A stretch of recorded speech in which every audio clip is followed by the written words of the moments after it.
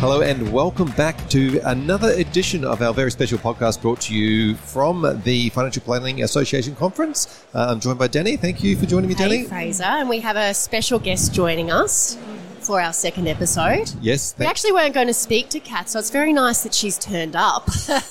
Like you're a bit sprung because we heard some fantastic things about what you're doing in your practice, particularly with your engagement, and it's very different. So you're actually nominated by Marissa to have a chat with us. So we would love you to tell us a little bit about your business, and then we can dive into what you're doing that's a bit special.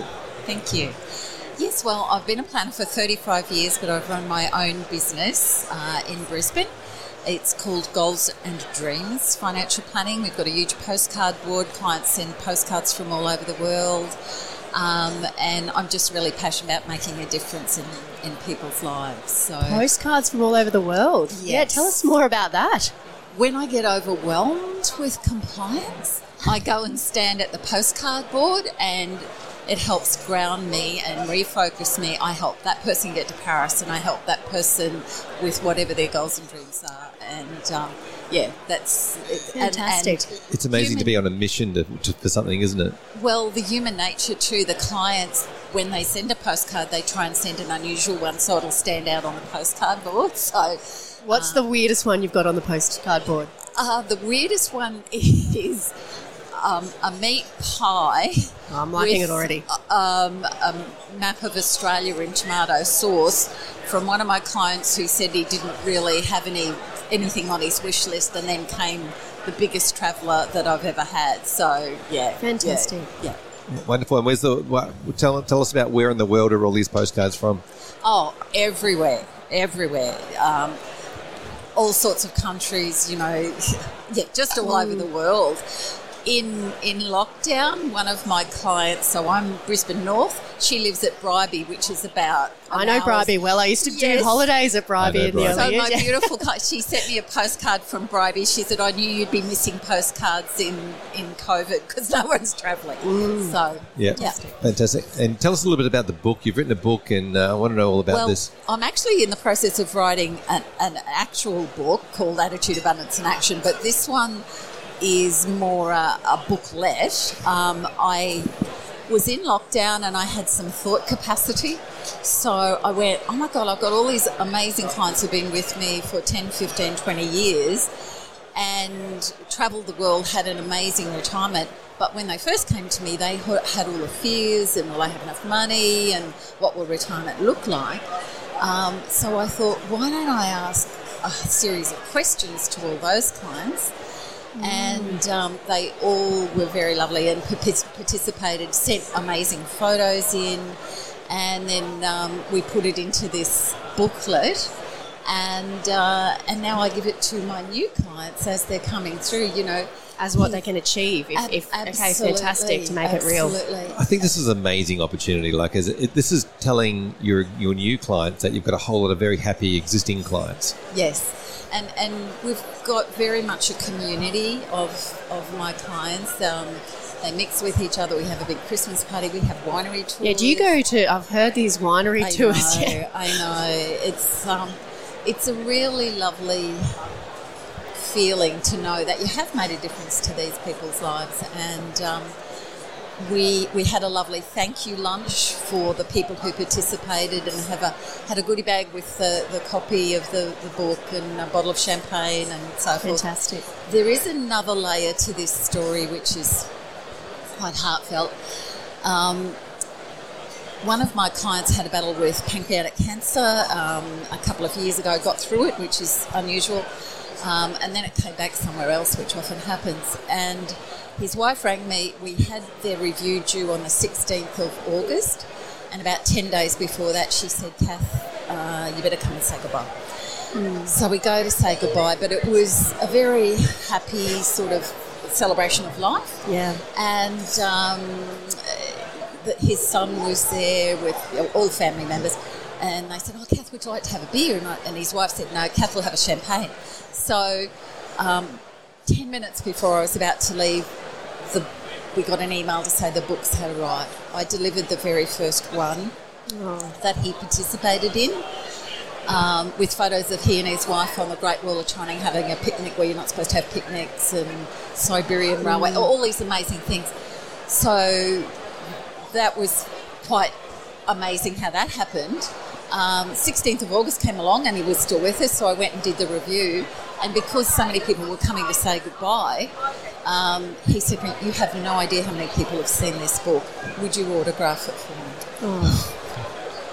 His funeral was last Friday, so he lasted another 3 months. So Yep. Yeah, you made a really huge difference. Absolutely. Now you're getting all. Yeah, we're all getting a bit teary, and if you're driving in a car while you're watching this, I hope you are listening to this. I hope you're not getting teary. It just shows what a difference we make to people's lives, and if we can get out to the world, it's not just numbers, and it's the meaning behind the money. Yeah, absolutely. And it's a great way of honouring somebody's achievement, isn't it? In their retirement, the achievement of doing the things, making the sacrifices, saving the money they need to, investing the money, and then being able to actually spend it and showcase that. Yeah, and I think from the very first meeting, I write a homework list for my clients and all the usual things, your budget and have you done your wills and your during power of attorney. But the most important thing is what's on your wish list in life. And then what do we have to do financially to help you achieve those things? So I think that's really important. I'm really interested in that because it is very hard, and it doesn't surprise me that you say some people don't have a wish list. Like, it's really hard to articulate and find those things that you should say. Like, everyone brings things to the table, I think, that they say that sound amazing. But how have you refined your process to get to what really matters to someone over the years? Like, has that evolved for you?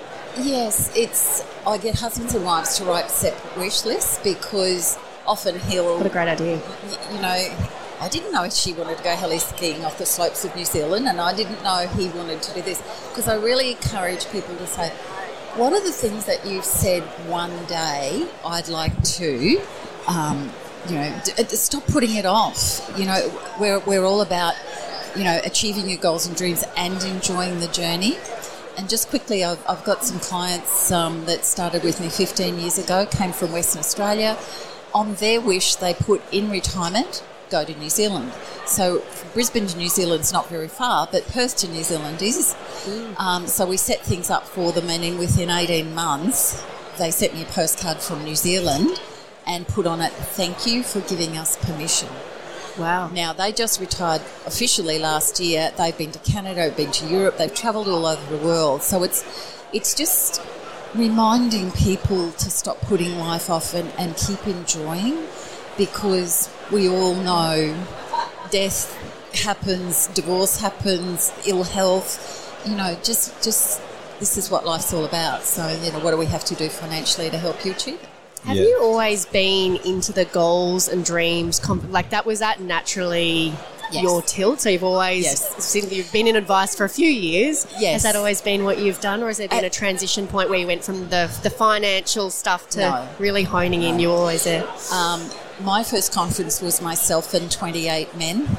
And I'm tall, so I already stood out anyway. But I realised then the element that was different, and it was not just about the numbers, it's about life and making a difference. Yeah, the emotional tilt on the value that planners bring to their clients. Yes. Yeah, fantastic. And thank you so much for coming and telling us about your story today. Now, you were involved in a session yesterday as well. Yes. Tell us a little bit about that. Yes, well, it was the inaugural CFP gathering, and they had a case study in all different aspects of it. But I think it was really, we all did little workshops and hearing ideas from everyone around the table, and that was invaluable because everyone brings different elements. And And what's it like for you to be able to come to a conference in person? Oh, absolutely. It's 3 years gap, isn't it, between the last one and this one? Well, humans, we all need that human contact, and be able to give somebody a hug. It's just, Or a bottle of champagne. Share a bottle of champagne. Yeah. It sounds like a great theme. Thank you so much for coming and chatting with us today. Really appreciate it. Thank you. Thanks, Kat.